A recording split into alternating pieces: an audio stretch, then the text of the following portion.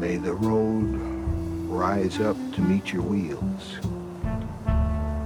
That's a lovely turn of phrase. Thank you.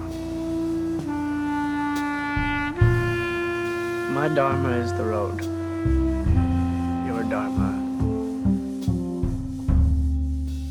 Well, hello, and welcome back to A Damn Fine Podcast. This is the podcast that has now revisited and reanalyzed the original Twin Peaks The Return, and is about to dive into Twin Peaks The Final Dossier. I'm Tom Merritt, and with me, of course, is Ron Richards. Hey, Tom, congratulations on 1 year of Twin Peaks podcasting. Happy anniversary. Can you believe it was only a year ago It feels like a lifetime ago after watching season 1, season 2, Firewalk with Me, The Return, The Secret History, and now The Final Dossier. It has been a journey.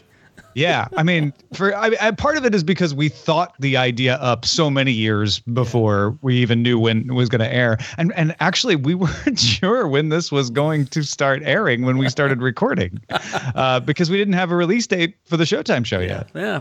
So it's crazy. Well, to properly help us celebrate the 1 year anniversary and talk about The Final Dossier, Connor Kilpatrick is back. Connor Kilpatrick. I will pronounce your name correctly. How's it going? That's okay. Hi, guys. Quick tip for podcasters, would-be podcasters: don't reach for the water as you're about to be introduced. We've all made that mistake. Don't worry, you're not alone. Yeah.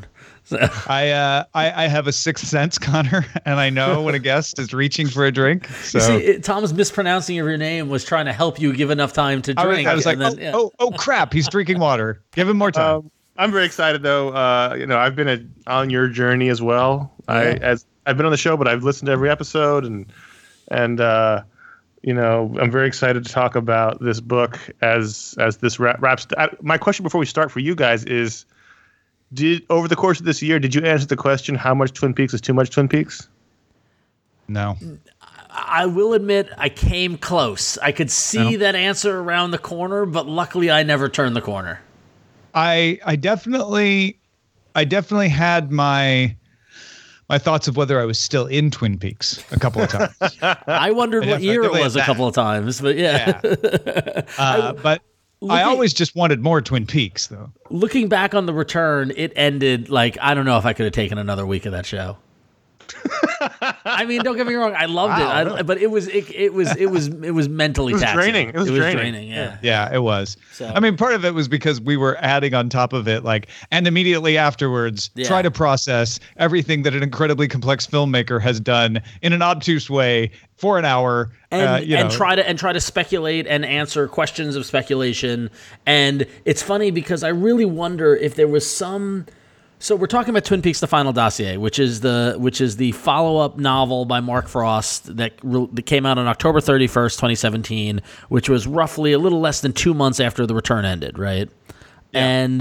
And it struck me as I was reading this that because this is a great bookend, and this is why we're going to talk about it, because but having this book during The Return, if they had released chapters on a weekly basis, I wonder how much of the speculation we would not have done, because we would have had the answers, because they're all here in The Final Dossier. That's an interesting thought. I don't know if it would time out that well, though. They could have reorganized these chapters and released them a couple of days after the episode. I don't know. And so the thing that struck me while reading this book was, we talked a lot about during Twin Peaks: The Return about how David Lynch is going to ask a lot of questions and you're not going to get a lot of answers. And after reading this book, I was like, yeah, but Mark Frost will. Yeah. But let me challenge you there for a second, because as we know, and you guys mentioned this, I think, on the last episode, from that AMA on Reddit with the executive producer, nobody but Mark Frost has read these books involved with the show. Yeah. Well, no. The producer on the AMA said that she knew for a fact that David Lynch had not read them, and she hadn't read them either. Yeah. So this is a situation where I think Ron would have to fall back on the old axiom that we created: is create your own continuity. Yeah. Are these books officially continuity? Maybe. They are until Lynch puts out another episode and contradicts one of them. Well, so that to your question, to your point though, Connor, I got to wonder, the Secret History, I feel as if served a purpose because it brought us back to Twin Peaks and it kind of prequelized them to a certain degree, in that it told a bunch of stories that we all thought was going to be picked up on in the return, and turns out only one of them was really picked up on with Major Briggs, right?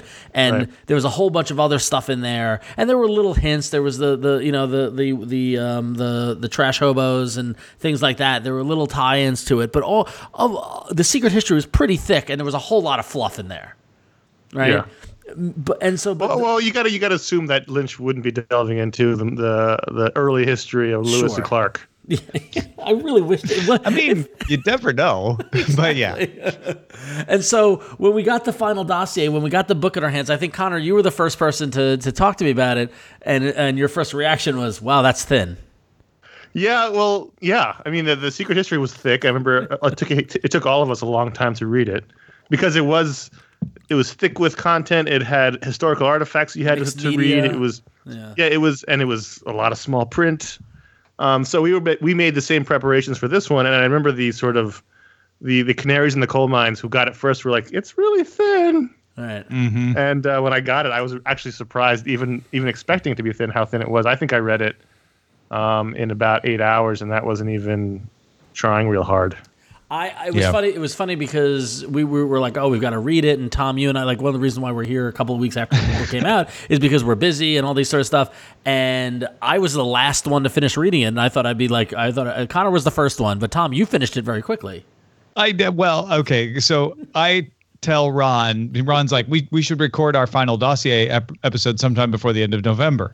And I tell Ron, all right, I'll try to read it. I'm a really slow reader, which is absolutely true. Like, I struggle to finish our Sword and Laser books for the Sword and Laser book club that I'm in every month. And I have to keep reading those plus read this. So I'm like, I'm thinking about the secret history, and I'm like, okay, I'll do my best. I might not make it. I'll try.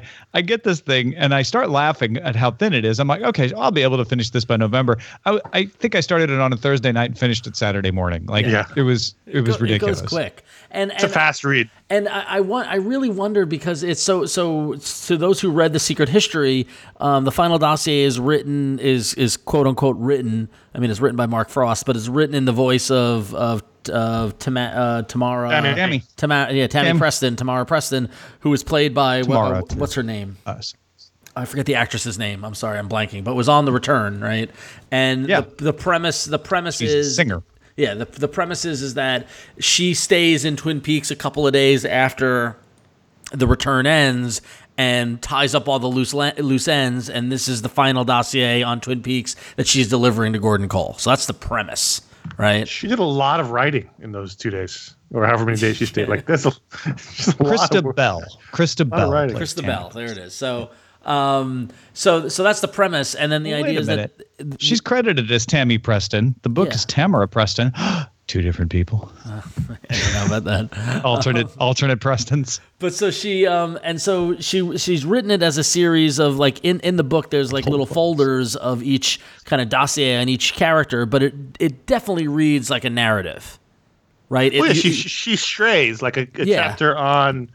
I'm just going to make up a name because I don't remember. Like Dr. Jacoby ends up talking about 5 different characters, and if I'm her boss, I'm like, Tammy, tighten it up. Stay on focus. Yeah, stay on topic here. Yeah. It's just a report. It doesn't need to be entertaining. You're not writing a novel, Tammy. So it's written in a way that you read it from page 1 to the last page. And going back to my other question, it would have been interesting if they had truly kept it as individual files and released them online or whatever while the return was going on, because, like we joked earlier, it does answer a lot of the questions that we had during the show about the little nuance of the show, which go back to Connor about your question about, do we create our own continuity or canon? How much do you think this book is fan service? It's a hard question. I mean, it's a lot of fan service. But what is fan service? Right. That's the question. Yeah. Well, okay, let's define our parameters. Let's say that fan service is roughly, we did things because we know fans will like them. That's not fair. Necessarily because it served the story. Yeah. Right. That's a good definition. That's a very good definition, actually. And I don't think just returning to favorite characters or telling you what happened to them is necessarily fan service. I mean, the whole point of this thing is to sort of wrap it up. Yeah. Yeah. My biggest take on this, the overall, is that I think the story Mark Frost wanted to tell, as opposed to the story David Lynch wanted to tell, is much closer to the story I wanted to see. Yeah. Well, I've been kicking around this metaphor since I read this because I finished it and I'm like, oh, there are all the answers to the questions we were debating. Now I feel kind of silly for wondering what happened to Audrey, for doubting whether maybe is that really Audrey? I mean, they never really said it was Audrey's son, and he flat out says it in here. Was it really Cooper? Oh, yep, definitely it was Cooper who raped Audrey. Well, Mr. C. Cooper. Yeah. And so after I was done, I thought, okay, this almost feels vindictive in a way by Mark Frost. And I'm imagining a scenario where Mark and David had their falling out. They come back together. They're like, okay, let's work together. And Mark's like, I know how I have to work with David. It's let him have his way, right? So put the things that I want in front. And when David goes, no, I don't want to answer that question, or no, I want to go a different way, just make a note. That goes in the book. Yeah, and also keep in mind that as far as we know from the timeline, was that Frost and Lynch worked on the Bible or the plan for the return for the first 8 or 9 episodes, right? And then they wrote them, and then they started production, and then after 8 episodes, Frost left to go write this book. And that's when Lynch said, I need 9 more episodes, and it ballooned up to 18 episodes, right? He got his chance, and he took it, and he expanded it. Yeah, exactly. Frost's plane hadn't even left the tarmac when David Lynch is like, I need 8 more episodes. And from what, just from some of the stuff that we read online after the show came out, like Tim Roth said that he was having so much fun with his character that he wanted to do more, and that's why we got that scene, the Tarantino-esque scene, right? It seems as if, and Lynch is very much a run-and gun kind of shooter where stuff happens and he's like, let's roll with it, so I gotta imagine that I think it's a combination of, you're right, Tom, like the things that Lynch didn't want to do, Frost is going to explain him, giving Connor the story that you wanted to read, but then also Lynch was like, I'm on my own, I'm going to do whatever I want, and Frost doesn't even pay attention to that stuff, which is so I would love to see what the breakdown of those beats that they agreed on versus what Lynch agreed to, but I don't know if we'll ever see that. Well, if he immediately went to write this book, one would assume that the questions answered in this book were never going to be in the return. Right. Yeah, that's fair. That's a truism. That's logic there for you. But and it's also interesting in that I think that we got a whole lot of confusing, Dougie and Mitchum Brothers and all the Vegas stuff and stuff like that. But we got Big Ed and Norma.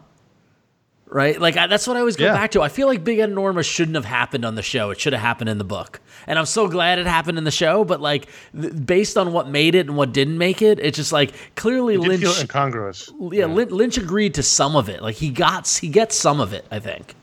But I think what the book reveals is a very deep affection for the town and the characters, even if everyone in the book has had a horrible life. Yeah.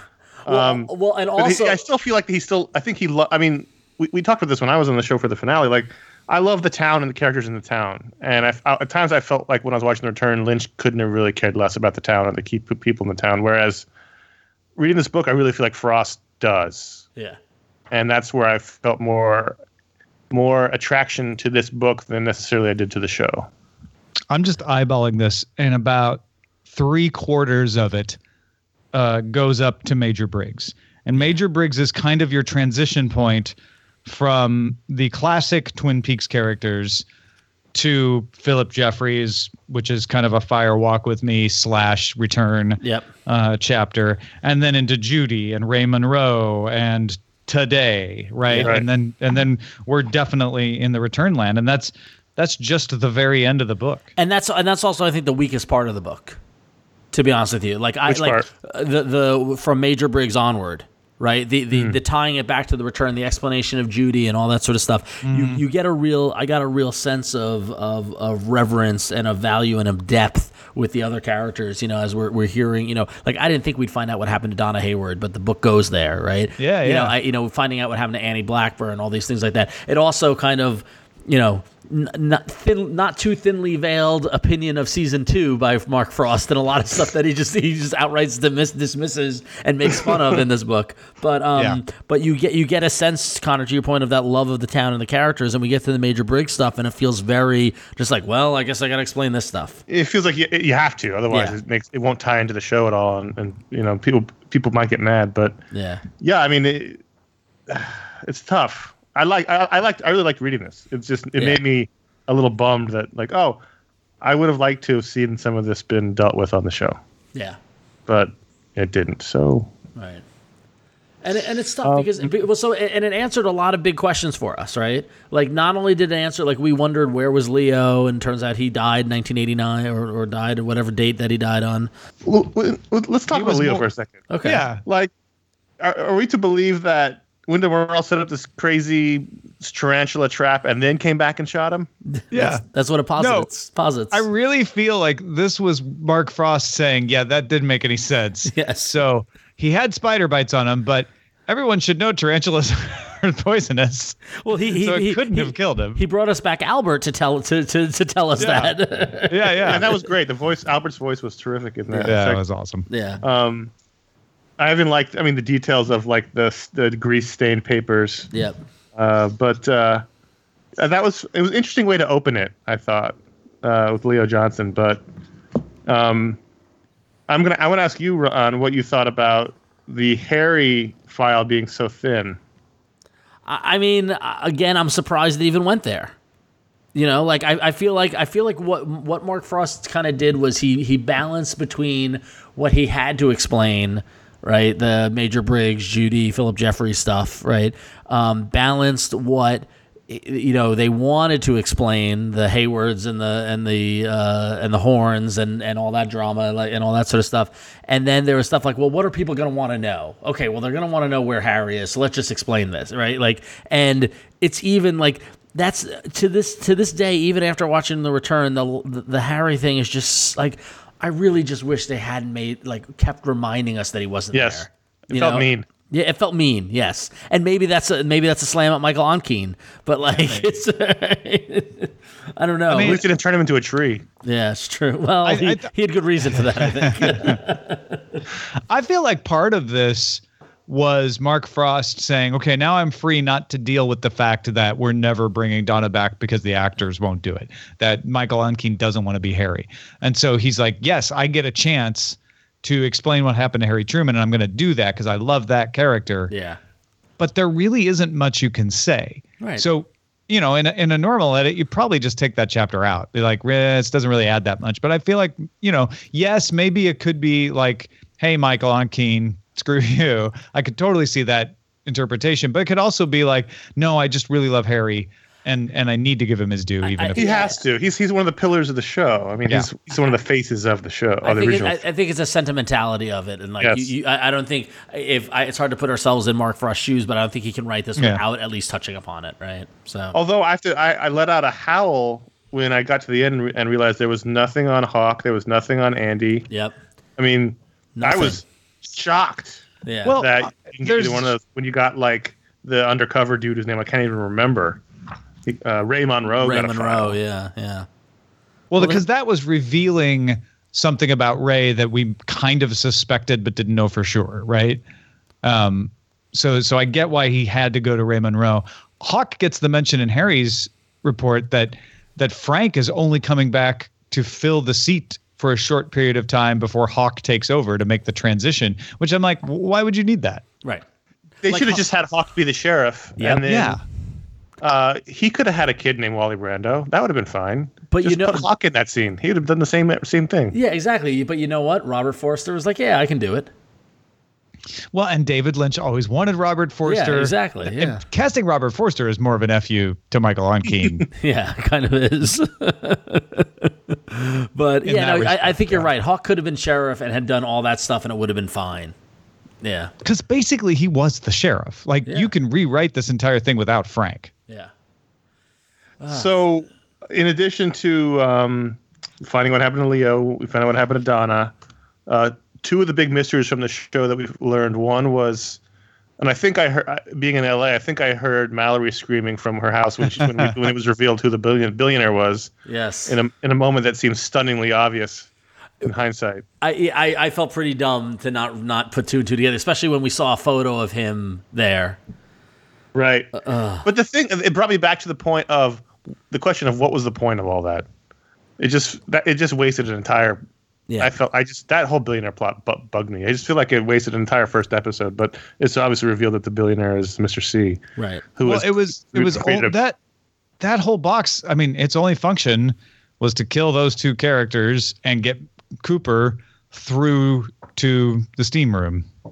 Right, and that's what happened. I mean, the purpose was he wanted to catch Judy, right? Like that was. Yeah, but I'm just saying the story purpose. Yeah. You know, all it does is help Cooper along in his journey. Yeah.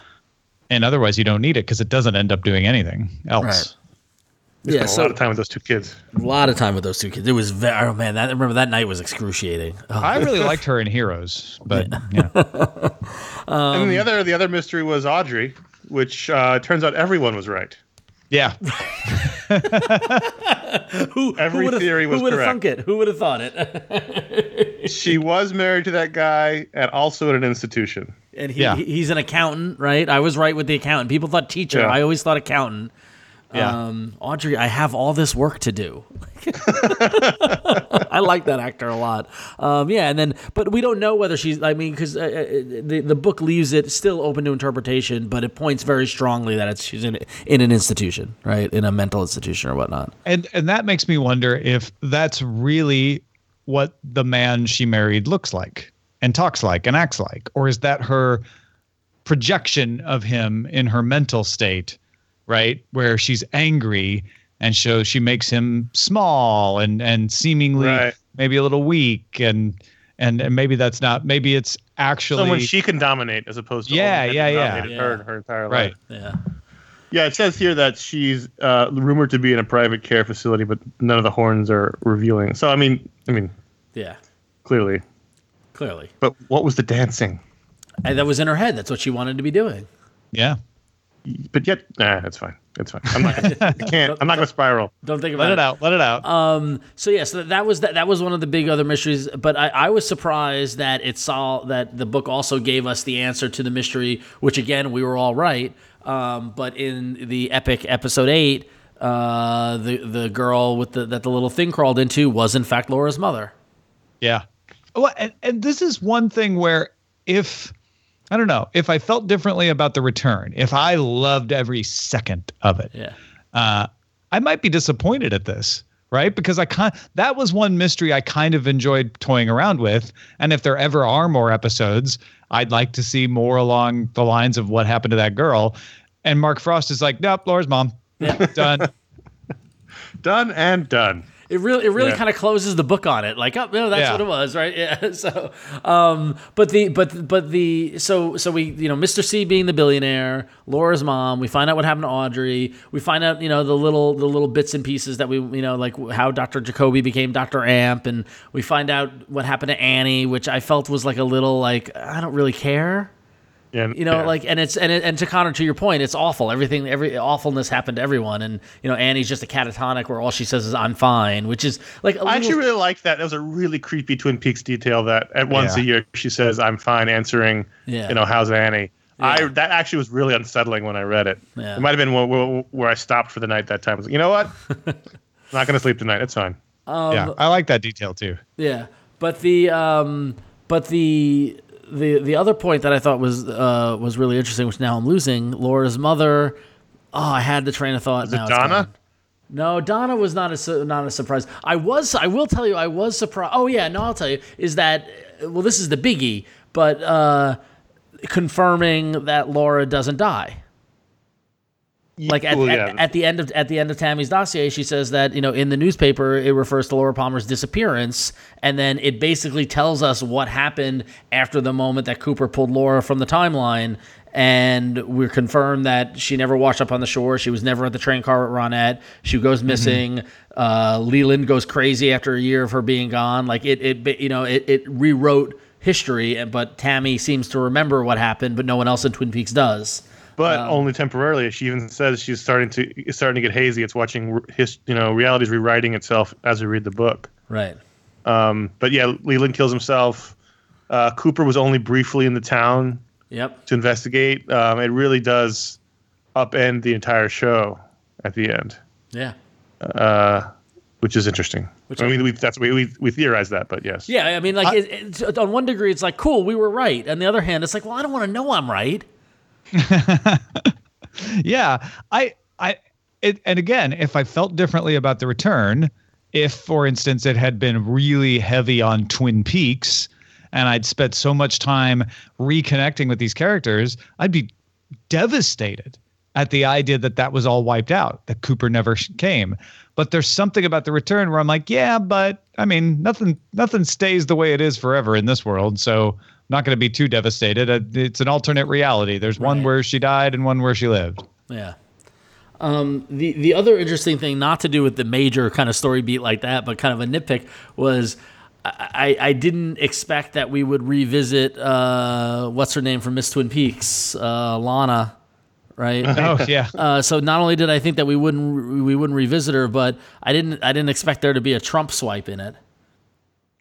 Well, permeating our entire lives. Yeah. So I follow Mark Frost on Twitter. It doesn't shock me. Not at all. Yeah. So she briefly dates a notorious resident of a tower on Fifth Avenue in New York City. Yeah. Yeah. And I was like, oh man, I could have done without that. I really liked that, but that was before I realized that some people weren't going to be in the book. And then by the end, I'm like, come on. Yeah, exactly. I don't know about Andy. You put Lana and no Andy. But I guess the point is this dossier is talking about the damaged characters, the characters with unresolved problems or pain. Andy seemed like he was doing good. Yeah. Like Hawk seemed like he was doing good. I mean, I think that's the people who are left out are the people who didn't have any troubles to tell. Bobby Briggs to a certain degree. Yeah. Yeah, he doesn't really. I mean, he's sort of in it within the Shelley chapter, but yeah. Again, we don't know what happened. Like so they got together, they got married. But we don't know really what happened after that, which is fine. Right, that's fine. We didn't get. I thought there'd be more Carl Rod, to be honest with you. Yeah, I mean, Carl's clearly a Lynch character. Yeah. Although he's in the Secret History book. Yeah, and it's great. That's why. Yeah, I thought that's why we'd get more of him here, but I guess not. You know. But one of the big devastating reads was Hawk's eulogy for Margaret. Oh yeah. Yep. It was a really great chapter. That's just a real eulogy for her. It's touching. Yeah. I mean, I really enjoyed this for sure. But it wouldn't be Twin Peaks if it wasn't a little frustrating. Yeah. Well, so speaking of frustrating, so it does go into, to Major Briggs, and it goes into Judy, and it goes into Philip Jeffries. Do you feel as if you understand all of that any better with this book? Yes and no for me. What he goes into crystallizes and solidifies some of the things I thought, especially about Philip Jeffries and where he went, why he showed up in the office, right. Why he's still hanging around, who was on the phone with Philip Jeffries, why Ron was on the phone with Philip Jeffries, Ray was on the phone. You were never on the phone with Philip Jeffries. Why Connor was on the phone. Yes. And so what's touched on in there? Yes. And maybe it's a symptom of the fact that David Lynch then inflated the story by twice the episodes, but it definitely does not solve all my questions about what was going on with Diane and why Cooper left her at the motel, and was he actually in the lodge at the time in the motel, and when he saw Laura, had he gone back into real life, and all of that is still very hazy for me. Yeah. Connor? Yeah, I mean, it was nice finding out that Jeffries was the son of an aristocratic Virginia family. That's how he got that accent. By way of somewhere in England, but I mean, the Virginia Judy stuff was settled by the English. The Judy stuff, where she's the female counterpart to Baal, who was Beelzebub, who was the devil. I mean, sure, it didn't really. It's still there's I don't know. It's almost like you need more of that kind of thing to make that stand. Right. Yeah. I guess I was thinking this is all about lesser demons. Yeah. I didn't think they were getting into the devil territory. I would like a book about Devil Territory. Like, I mean, maybe I don't really want this, but part of me wants, like, tell me what the Black Lodge is and what the White Lodge is and what the waiting room is, and, like, you know, go into all of that mythology and give me the because there's so many questions around that, and I don't feel like we spent that much time on the White and Black Lodge, to be honest. It felt more like we were creating new areas to hang out in for the return. Yes. Yeah. Yeah. So, I like the Jerry chapter. The Jerry chapter was fun. Yeah. You know what? Jerry wasn't like, his life was okay. Yeah, Jerry was all right. He was one of the few people in here that didn't have like a horrible No, that's true. part 2. He just gets a little lost and traumatized. That's about it. He found some happiness up until the moment. Yeah. But so I don't know. I mean, it's funny because it's like I feel after reading The Secret History, I had very high hopes for this book. I was disappointed by the thinness of it and the lack of the mixed media. Like I thought there'd be more photos and like all that sort of stuff. But it answered a lot of the things that bugged us throughout the return. So it becomes a nice companion piece to it. But I wonder who's Connor, who's this for? Is this for all of us nerds who just want answers to everything, or is this required reading for the return? I don't think it is. I think it's the cherry on top, right? It's a little you can explore the world, the town of Twin Peaks a little more and get some more of the answers that you wanted. But you could watch the return and never read this and be fine. I think. Yes, yeah. But I also think it's for people like me who are a little bummed that the return was less about Twin Peaks and more about Las Vegas. Yeah. Yeah. The people who didn't, who wanted more at Big Ed and Norma. Yeah. This is Cooper's tapes on steroids. Yeah. So. It was. I mean, it's not required reading. I mean, obviously, if you're a fanatic and you're listening to this podcast, maybe you are. Then you should definitely read it. But yeah, of course. I mean, of all people, this book is made for us. Like everyone listening to this, and and I'm sure many of you have already read it already. Or if you haven't, I would tell. I mean, if someone who listens to this podcast and hasn't read it, I would say yes, go read it. Yeah. And by the way, if you haven't read it, it's a little late for us to tell you we're spoiling. Spoilers. So Ron, as someone who very fanatically believes there's going to be more Twin Peaks, does this book take the wind out of any further Twin Peaks? I do. Okay. First, let's back up. I don't. How did you phrase it just now? Fanatically. I don't fanatically believe. I don't fanatically believe there will be more Twin Peaks. I think out of all of us, I am the one who will be least surprised because I think that the way they ended the return definitely left the door open to do more, and I think that it would have nothing to do with the town of Twin Peaks, so to speak. Like I think so yes, I don't think this book closes. I don't think this book closes the door on Twin Peaks forever. I would not be surprised if we get more Twin Peaks. That's an interesting thought. It might close the door on the Log Lady and Hawk and the world of Twin Peaks as we know it. But I think Twin Peaks now has become Judy and dimension hopping and all that sort of stuff, and not coffee and donuts. So Twin Peaks 2049 at some point in the future. Yeah, maybe. Yeah, well, if there is more Twin Peaks, it may never take place in Twin Peaks. Right, yeah. Well, the return ends with them in Twin Peaks. We just don't know what year it is, and the timeline has changed. So it's but it might pick up with them, hitting the road, heading to Vegas, meet up with the Mitchums. Which, by the way, I have in the past 2 months, I have gone back and watched the Mitchum brothers and the Pink Ladies doing the conga in the insurance office because that's just a moment of brilliance. They are definitely the part of the return that feels like the real Twin Peaks experience, which is watching it, not having a clue what you're seeing, not sure if you liked it or not, but thinking maybe it was kind of cool because it was so weird, and then sticking in your brain later and becoming, for me, one of the most treasured memories that I identify with the return. Yep. I'm there with you. I'm right there with you. So Connor, I'll throw it back to you. Do you think that this is the end of Twin Peaks? Probably, yeah. Yeah. I mean, that's saying that knowing that, in this media landscape, nothing ever ends. But I think most likely what you said is correct, is that if it ever does return, it won't be the return. It won't be back to Twin Peaks. It'll be in the world, but not in the town. Yeah. But I think this closes the chapter on the town of Twin Peaks and the characters that we know and love. Yes. Yeah. Tom? There's a lot of ways to approach this. I think David Lynch and Mark Frost would want to do more episodes together under the right conditions. Those conditions are not conditions that are definitely going to pertain. So there's a big hill to climb there. Sounds like Showtime liked this. The earnings for Showtime were great for the quarter that Twin Peaks was on. Yep. They got a lot of subscriptions, so they're probably willing to play ball in some respect.